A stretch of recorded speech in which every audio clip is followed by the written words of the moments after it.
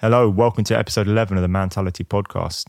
Just filling in for Stevie briefly because he's off to play Huddersfield tonight. We're just doing a quick intro. Before we start, just a shout out to UK Red Security. I'm in Stevie and Dom's house now, and as some of you may know from Twitter, they were robbed recently. This is before they got involved with UK Red, and now I'm here now and I can see armed guards outside, fence, there's a moat.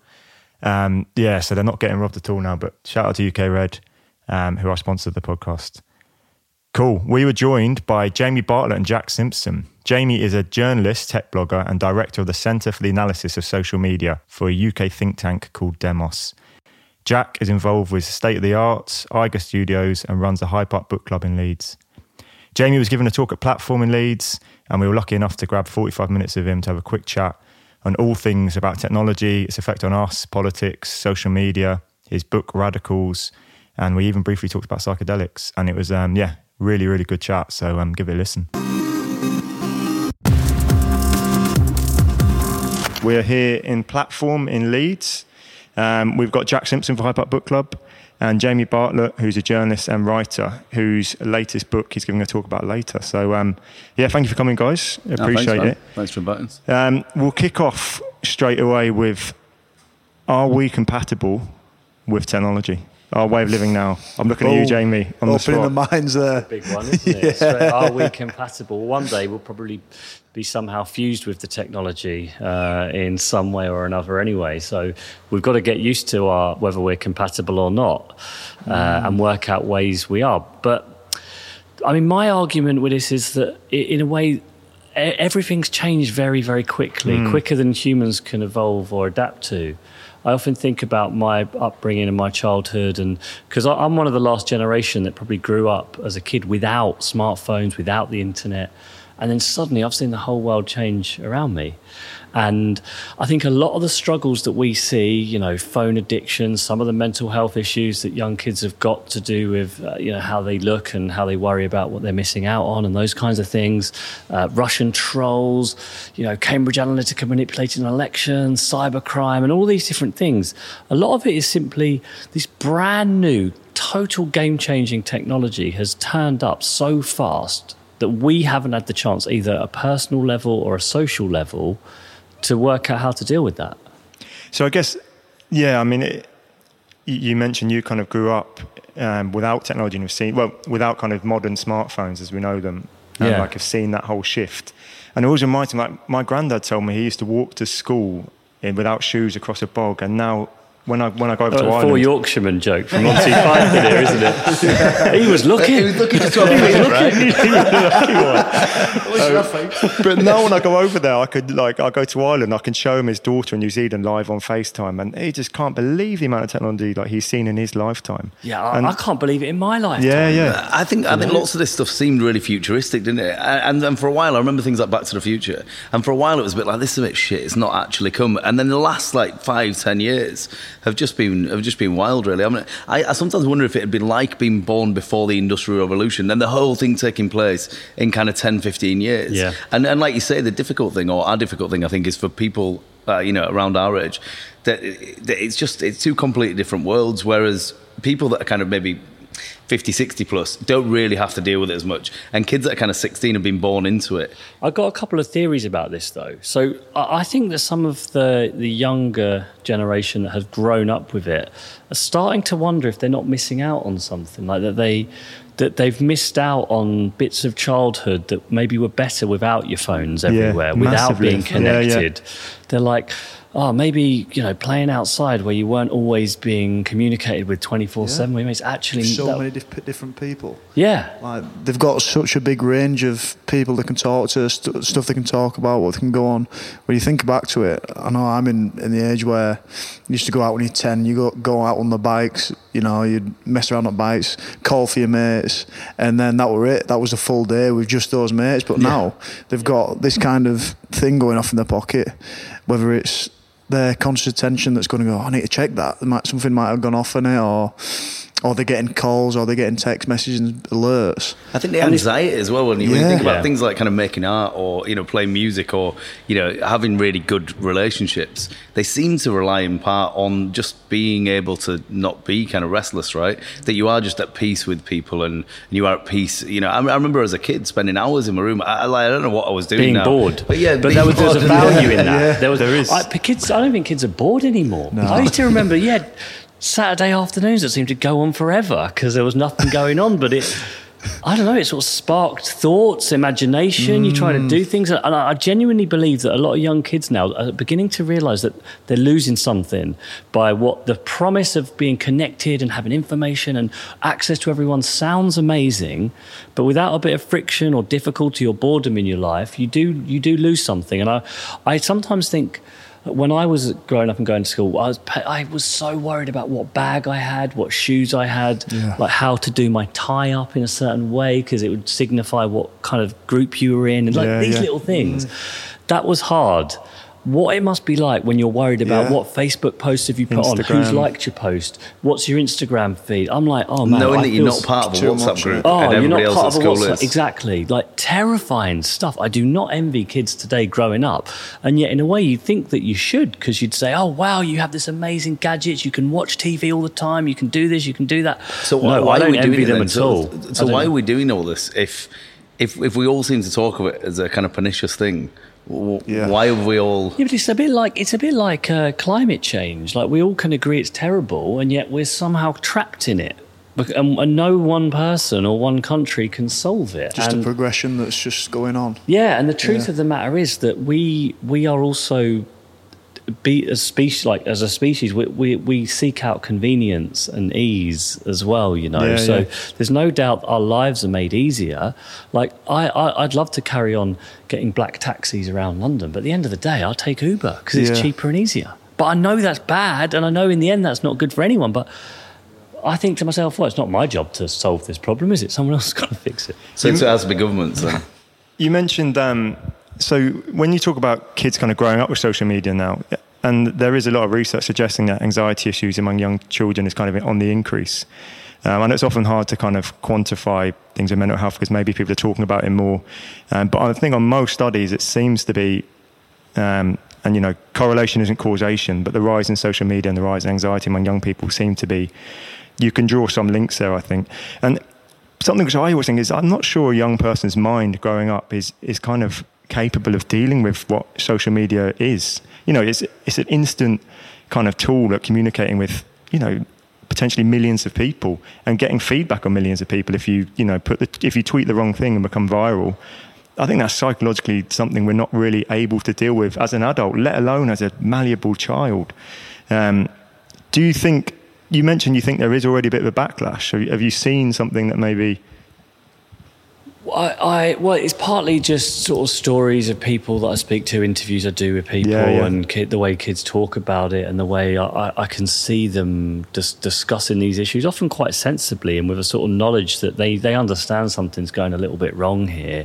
And, the other bit of it as well is, it was on the news recently, a lot of the younger kids that I speak to or interview will often say that their parents are on their phones all the time. And they hate that because they want to speak to their parents. I mean, I got a kind of worry that if you're a middle class, quite well off adult and you got little kids, like all of my friends who've got kids who are sort of middle class, they are really thinking hard about this question. They're limiting their kids' screen time. They're monitoring it carefully. No, Timothy, you're not looking at the screen. We're going to go and play in the garden. Well, that's great if you got a garden.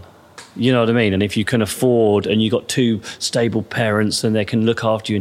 But if you're not well off, that's actually quite a hard ask. And my friends that aren't so well off, they'll just give them the screen to entertain themselves. Easy. It's easy. And you need a rest and a break and things like that. So there are other problems I think we might be building up and storing up for the future. But there are also some studies that show younger kids are increasing their privacy settings. Like they're getting a bit savvier. They don't share quite as many photographs as they did before. They do make sure, or they sort of tweak who has access to what images. They're conscious as well that one of the reasons they like Snapchat is because the images disappear after so many seconds and they're not there forever, and they realise that's good because you're going to probably put something stupid out there. So I'm sure there it feels like, both anecdotally and with a bit of data, there is a bit of a pushback from the youngsters. I think when you mentioned putting images out, it just reminded me of I know Stevie recently... Something you did. No, it's more the... It's many that I've done, so let's... It was the Apple ID thing. You know, when you made your facial recognition on Apple, I was like, it just seems like something that just shouldn't be done. But that's like when you mentioned that term there, you know, we're using it more, we're more compatible, but eventually we'll be fused with it. That scares me. It just sounds dystopian, doesn't it? It does. It just sounds dystopian, being fused with technology. And when I pull out my phone and after this podcast and I look at my phone and it recognises my face from all these thousands of different angles, you know, imagine that's the start of it, isn't it? You got to think about it in this way as well.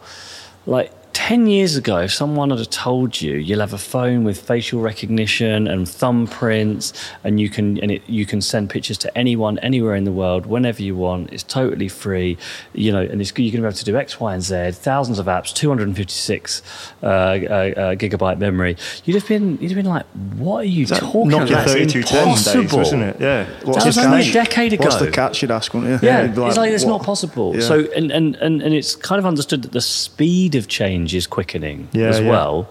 So what are we going to have in 10 years from now? And are we as a sort of society ready? My specialism is whether our like democracy is ready for those things, but at an individual level as well. Because you were you covered the 5-star movement for quite a few years now, haven't you? Yeah. In Italy. And if you read my book, thank you very much. Yeah, Radicals is a great book because I really recommend anyone reading it. As a playwright, there's every single chapter. I think there's just such an interesting play I could write about it. But that one seemed to be so poignant now, looking back and reading it, because they've formed a coalition, haven't they? Yeah, 5-star. They're running the country. And they were basically a comedian in Italy set up a political movement. And it's almost like it's the perfect reflection of our times, that story. And Donald Trump kind of hijacks up that now, but I think that is a better reflection of kind of what technology has done to democracy. What's that movement? It's called the 5-star movement in Italy. I'll let Jamie explain it a little bit. Well, it's less than a decade ago. This Italian comedian, quite a famous comedian, I'm trying to think of like who he's like Frankie Boyle or something. I mean, he's like rude and obnoxious, but he's funny and popular. Bit kind of clowny. Yeah, someone like that. Is that kind of character, but household name kind of thing in Italy.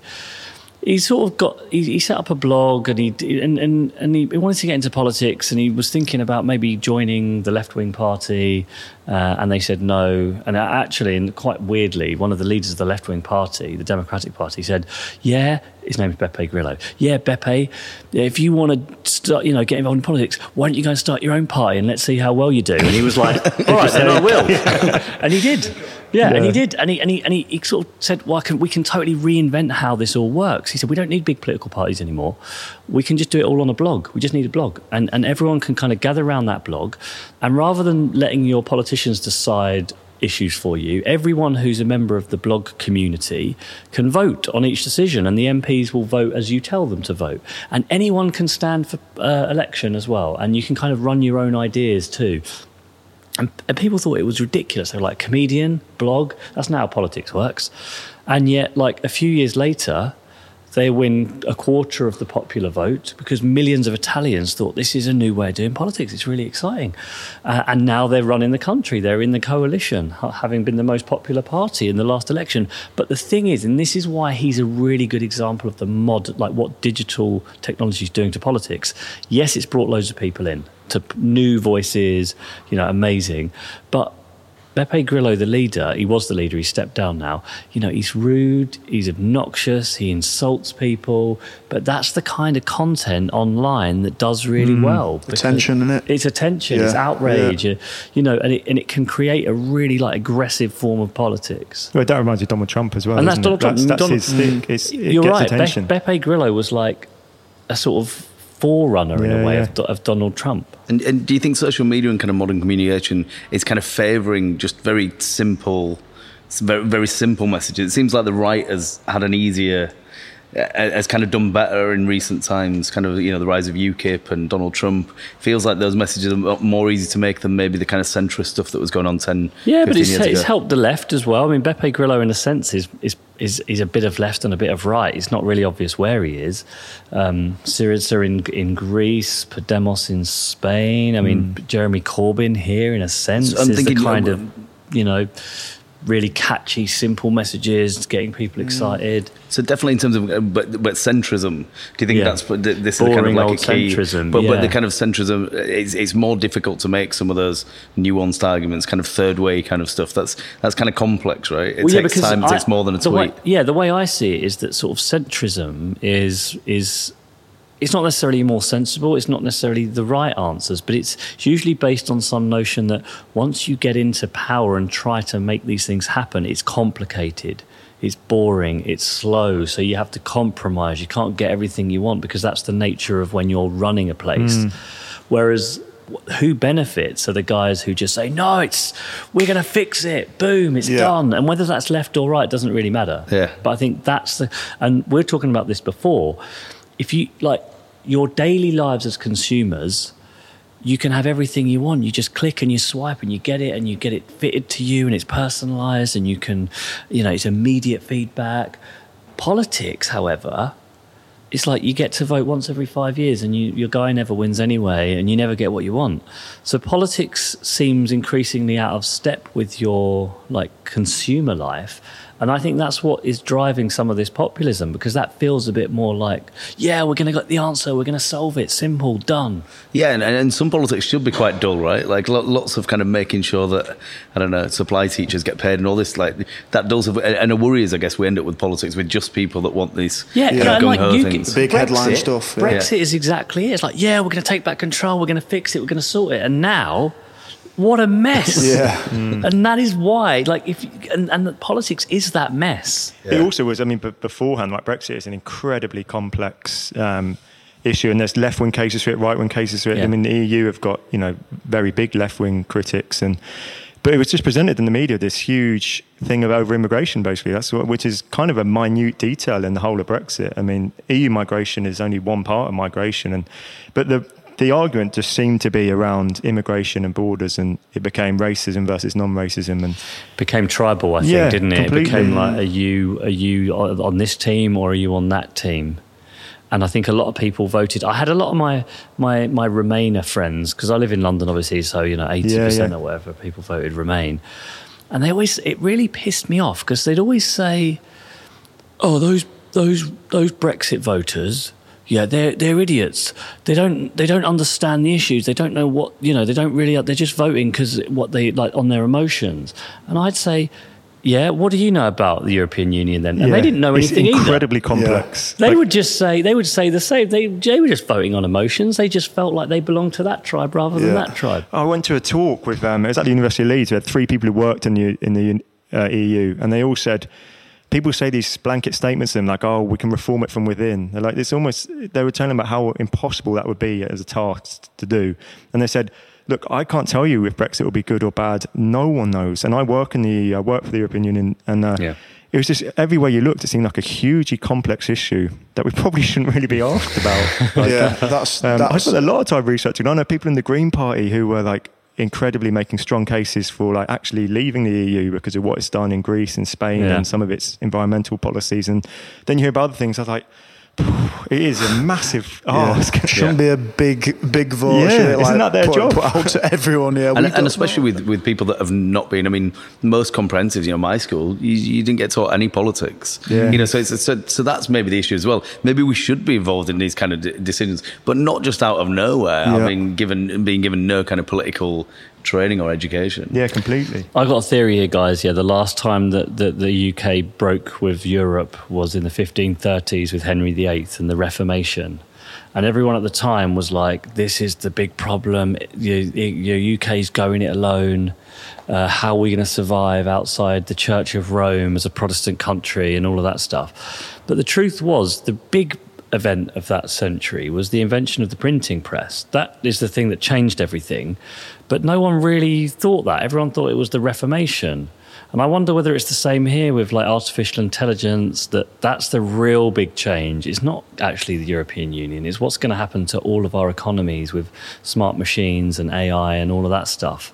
And so we might be looking in the wrong direction a little bit. I wonder, I mean, have you looked at kind of in the Industrial Revolution, whether there's been these similar things, this kind of deficiencies of legitimacy or, politically? Well, the way I see it, so if you think about the Industrial Revolution, the invention of the printing press, or the invention of mass media, like mass broadcast media, like television and radio, each one of those just so shook the politics of the day. Like, it just shook it to its core. It created all sorts of new problems. Like, demagogues took over. There was oppression. There was new, exciting, liberating movements as well, new political ideas. And all of those things would happen in the first 50 years or so as this old world smashed into the new one. And I feel like that might be where we're at. We're going to go through a period of trying to reconfigure how we run society. And that inevitably creates problems. AI seems to be the big one as well, right? I mean, it's obviously going to bring in some fantastic things, but even on the surface, it sounds amazing. Oh, we might not need to work again, but then you've got a huge workforce who, what do they do, and how do you govern that? And there's so many potential pitfalls, and it seems like politics isn't set up to be able to deal with those because it's so short term, and these need to be, like you mentioned, climate change is another similar one. It's like the tragedy of the commons is what you refer to in the book, and it's precisely that. It's in no one's interest to really make a big stand because other people might kind of pick up that slack where you've left it. Yeah. In what ways, I think there's two questions I want to ask. In what ways do you see that there would be fusion? Like, is there any examples that you'd be able to say the fusion of, humans and AI and stuff like that? Is there any kind of examples that you have in that? And also, you're talking about like the middle class families where they're getting the kids to go out in the garden rather than looking at screen time and kind of these like scenarios or I don't know, I guess it's like almost medicines really for combating it.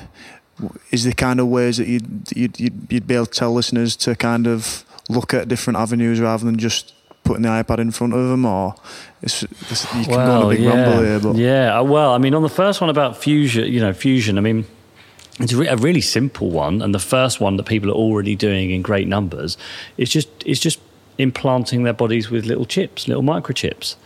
Is that started properly? Yeah, oh my God, yeah. I can't cover it in Radicals, transhumanism. I mean, was it in your book someone opening a door with the hand? Yeah, you're opening a door. I think we were already managing do that. Start in their car, It's the push or pull that gets people confused, worst advance. pretty basic stuff. But, I mean, at some point we will be able to, I think, upload information into our brains. So that's the kind of the next obvious one, which would be very frustrating for someone who spent a lifetime learning a language if the guy next door can just some music collector. Yeah, exactly. It's like the Matrix, isn't it? Yeah, like, right. Exactly. I know Kung Fu. Yeah. That kind of thing is, and I don't think that is beyond the realm of possibility within our lifetimes. And you guys are interested in mental health. What does that do for your sense of striving and struggle and purpose? And because I think that for humans, a lot of our deep happiness and well-being comes from overcoming struggles and challenges. Yeah. And if everything in the world is so easy that you can just push a button and get it, where does that leave us? What's the purpose there? What's the purpose? Yeah. What satisfaction do you get from... And then do you have to start creating artificial things to overcome them?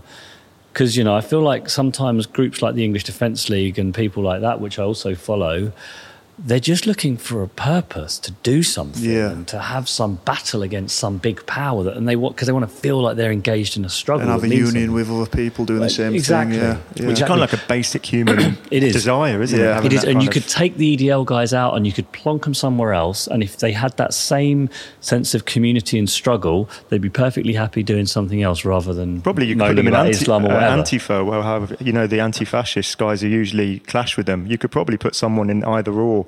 And in the right scenario, they would have gone 100%. The other way. If Tommy Robinson had been born a few doors down, he would have been an Islamist extremist in one of those groups. And vice versa. It's just like for these sorts of people, they're often looking for some purpose and struggle. And it's a bit of a tangent, but what I'm saying is, how much worse might that get if more and more of life is easier, simpler, more convenient, or we don't have jobs because of AI? So we're kind of sitting around being like, what are we actually going to do? Which you mentioned boredom as well. I think that's an interesting one. On like, there is a beauty in boredom in the sense that, and I think this is dangerous now. If I get bored, it's an automatic thing for me to reach to my phone and stuff. Yeah. And you're not doing that consciously. It's that is controlling you, not the other way around. And we should try and flip that relationship, because before, like you said, and I'm a big fan of meditation. That's like one of the tools that should help me the most. And it's really nice to just recognize that urge and then not listen to it. So when I feel like grabbing my phone, I'll stop myself. And, you don't have to constantly refresh your Twitter feed. Or I think this is one thing which you talk on in the book, of the kind of attack on people's kind of autonomy in terms of their mental space, and that's something I think is going on. Is Google, Facebook, they don't want us to be at peace, right? I mean, in its most kind of pernicious way, which people talk about all times in kind of like a fairly capitalist kind of attack, but it seems even more dangerous and subtle with social media. Yeah, which links kind of to your second question, which is, what do you have advice for sort of parents about that pernicious effect? And I think there's a growing number of actual apps and things. I know it sounds like a bit weird to use an app to beat an app, but that where you can limit your own use, and you can measure your use. And some services like Slack, for example, allows you to time things. So it's like, don't show me any notifications for the next hour, and then show me them all at once, and then not again. Because one of the great problems is often being distracted frequently and then not able to regain your concentration. But I think, like, to me, the advice I give in my new book for people is to take the idea of learning how to focus, to concentrate, to not be distracted as a serious quest. Like it's not something that'll just come naturally to you if you've grown up with smartphones anymore.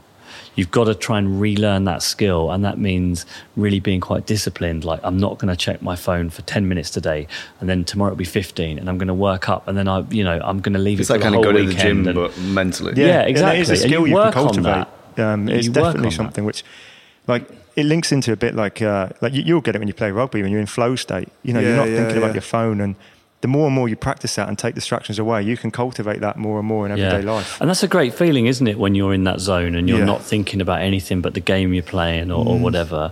And I think, like, it's really important to realise that is something in your normal life as well that you need to work on. People are forgetting about that now with the emergence of smartphones and everything you can do on them. But like you mentioned before, there's going to be a generation that maybe never ever actually touched that state, or they never actually have fed into it or understood what that's like to go out and play out all day and not, have a worry and get distracted from what you don't need to be distracted for. Which I've never thought about that, but people growing up now. I feel sorry for those people, because that's some of the best stuff, isn't it? It's an interesting segue actually into another group you followed in Radicals, which was the psychedelic movement. Yeah. And there's some really interesting, exciting, growing research on that, particularly from the mental health perspective. Actually, I'm not saying for everyone go out and do mushrooms, but I think there is a space. Bloody clarify. But I think there is a space for things like psilocybin and DMT and LSD to be used in a clinical kind of setting to help with some of these issues, especially with anxiety and things like that. I know when you were on, was it a retreat kind of thing? Then you did actually go through the experience at the end, and you were kind of brief in the book about your experiences on it. But is that something you look back on as like a profound moment in your life, or was it more? Yeah, it was interesting because I basically what happened was that I spent the Psychedelic Society in the UK has gotten really big in the last couple of years, and it was just at the beginning that it had just been founded by this guy called Stephen Reed, and he wanted to put on these like weekend away breaks where you could take psychedelics in a safe setting, not a clinical setting like a hospital, like with doctors and maybe everything. Maybe clinical's the wrong word, but safe. But in a sort of therapeutic way where it's not you're at a party and you're off your face and you take something, because that's a really bad way to do psychedelics. It has to be, the setting has to be really calm and gentle, and you've got to know the people you're with. And so it's all about the conditions under which you take it. So they were putting on these weekend retreats with sort of special helpers, people who are real experienced takers of those drugs and stuff in the Netherlands, because it's legal to do it there. So 25 people went over there to do this on the first one, me included, but I didn't take them on that trip because I was there actually for the BBC, and we were interviewing people and stuff, and the BBC told us that, because I was like, should I be doing it? Yeah. And the BBC, can I dabble? Yeah, and the BBC were like, we can't be using license fees, payers' money. So I had to stay totally sober, which is actually quite good to watch them do it and see how they were doing it carefully. And I mean, to their credit, they were letting me interview them, which at the time I didn't think much of. But later, when I then went and did it myself after all of this, I realised how stressful that might have been for them to have some guy with a microphone in your face being like, so how do you feel? How do you feel? Or dragging with a light bulb. Yeah, or whatever. Yeah, exactly. Yeah. And so then but everyone said, and I've got to be honest with you, I was quite scared because I'd never taken psychedelic drugs before. I'm not really a big drugs person. And I'm one of those people that like freaks out if you feel like you're out of control, like you've lost control. I've got Same, mates. it's always my fear, but Yeah. the promise with psychedelics is always that you transcend the senses and get this sense of oneness and lose the self. And Yeah, I know, but I'm like a lot of people. I was also scared by the bad trip stories and Some all of of the that stuff. And I was like, horror I stories. can't risk that. I could freak because if I've had one beer too many and I'm feeling dizzy, I freak out, hate it. So like the idea of taking LSD and spending 8 hours not being in control of yourself is like. But so I thought, but everyone said if you don't take them and try them, your chapter will have zero credibility. You have to have experienced it yourself so you can write about it. So I was like, okay, so I went to this getaway, this guy like back to the Netherlands, this guy's kind of helped me and gave me the right dose and stuff. And yeah, I've got to be honest with you, like at the beginning, I was thinking, it's all right. The colours are a bit more vivid. I'm not feeling anything amazing, so I thought I probably haven't had enough, so I had a bit more, which is always a big mistake. But it was a really amazing setting, like trees and forest. There was no one else around and that. And then at this one point, I just stood there looking out at these trees, like with my jaw literally hanging open, and I just couldn't. All I wanted to do in the world was just to stare at these trees, and I stood there for I don't know for how long. It got dark. It was like 2 or 3 hours. My feet did not move, and my head was totally empty of everything apart from staring at these trees and like, oh my God.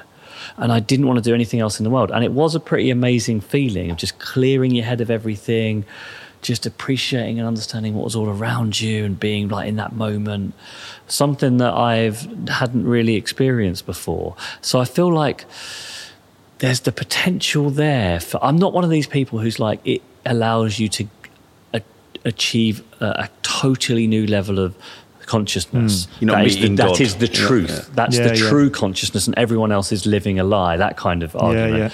But I felt like it did, because psychedelics have been around as long as humans. I mean, we've had them for thousands of years, and it's been part of rituals and religions and all that stuff. And so I felt like, you know what, being able to explore in a safe environment our own inner minds and our own inner world seems like quite an important part of the human experience. And if we can work out a way of doing it safely, because you don't want 15-year-olds taking LSD because they've heard that it's really good for your mental health. That's a disaster. Safety is definitely the key word. So I think this was the advice I gave to the Psychedelic Society. You've got to be like double, triple safe on this, because it will go really badly wrong. If there's loads of news reports of young kids jumping out of buildings because they think they can fly, that's the end of it. It's over. You can't. It doesn't take much for that to happen, and that'd be such a shame, because then we'd lose all these really interesting research projects that are going on about how it can help people. Yeah, there's so like it's like you said, if there's one bad story or one schizophrenic outbreak off the back of them, it could be the end, really. But it's a really interesting movement, and I think I argued in the book as well that I can see it becoming as big a movement in this country as it was in the 60s, when it was like the heyday of psychedelics and stuff, because I think a lot of people are looking for some meaning in their lives as well. We've lost organised religion, we've lost a lot of community groups and stuff, and people want that. It kind of goes back to what we were talking about earlier, really, even with the EDL. People are looking for some connection with each other. They're looking for something that seems to be missing in society today. And I think some people are finding it in psychedelics.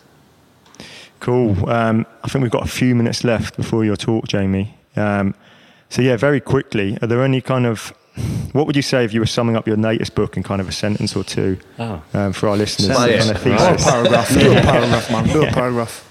Yeah, well, this is the people versus tech. And it's really just about... So over the last 6 months, maybe a year, I feel like a lot of people have suddenly seen there's all these problems to do with technology and democracy, like elections being rigged or like bots and trolls trying to interfere, loads of cybercrime that seems to be going unpunished, a lot like more polarization and anger and like these debates online that are getting out of control. And I was trying to put them all together and say these are all part of the same story, which is a bit like that Industrial Revolution printing press thing, old world, new technology, and they're clashing. And I think the way that we're going, our modern technology and our old school democracy just don't work very well together. And so the book is explaining why that is and coming up with a few ideas about what you might do in response. Do you see it almost then as like some people are kind of almost in the future? It's almost like people are at different times speaking to each other. That's how it kind of sounds. It sounds like some people are living in a kind of almost cultural, social construction that other people are not in. Well, yeah. Well, I'll tell you what. Absolutely. I mean, if you live in Silicon, and I spent a lot of time in Silicon Valley, partly for this book, and they're living on a different planet. The things they're doing, like Powder Mountain. You've seen Powder Mountain, where like loads of people live in the like Tim Ferriss and whoever. Yeah, exactly. And what they sometimes forget, though, these guys who are building our future, is not everyone thinks like them. Not everyone wants the things they want. They're all very well off and rich, but like, you know, behind every amazing click of a button where you can get your food delivered, there's some poor bloke who's got to cycle around for £7 an hour to get it to you. And they don't think about those people in the same way. And they don't think about sort of the long-term effects that can have on the health of the society. So they're just busily building all this amazing stuff and these gadgets, but they don't really think about the consequences of them. Yeah, I find this often in discussions with people that are into crypto, that are maybe left-leaning friends into crypto. Don't know, I've lost so much on crypto. Oh, sorry, I don't want to bring that up. Oh, have you? I got in like about January, and one mate said, I'll get onto Ripple. And Mate, you should have read my book, The Darknet, because that was out in 2014, and that had all about Bitcoin in that one. This has gone wrong. This and wasn't meant to be pro-crypto. You could have made a lot Should of have money done this earlier, maybe. Sorry. Go on, Jack. The secret is buy cheap and sell. Did it the other way around? Expensive, yeah. You missed it. You got that wrong. The other way around. But yeah, no, I was just going to say, people that are kind of, really pro-crypto, but don't see, even medium-term problems of a currency that's got nothing to do with supporting a health system, an education system, a legal system, these kind of things. You're like... He's still shaking his head. It's a sore point. I just see you just type Ethereum into your phone. I've got some Ethereum, actually. Yeah. I still think that one could come good, but yeah. Anyway, I think we've got to leave it there. Yeah. Thank you so much for fitting us in, Jamie. I realise thanks for having me out. There was a sinkhole on the Otley Road, which made us a little bit late.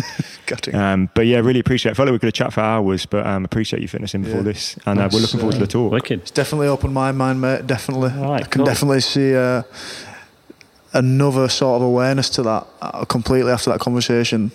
The people in different areas, communities, ways of living, and now artificial intelligence and smartphones is affecting it all. It's exciting and terrifying at the same time. Yeah, that's how I am. And I'm going to pull out my iPhone now and let it read my face for the 7,000th time. We'll see where that leads. Quick shout out to Jack from the Hyde Park Book Club as well, man. Thank you for facilitating this chat and for having such a great venue. If you didn't go to the Hyde Park Leisure Centre launch on the weekend, that was you missed that out. was pretty special. But yeah, thank you.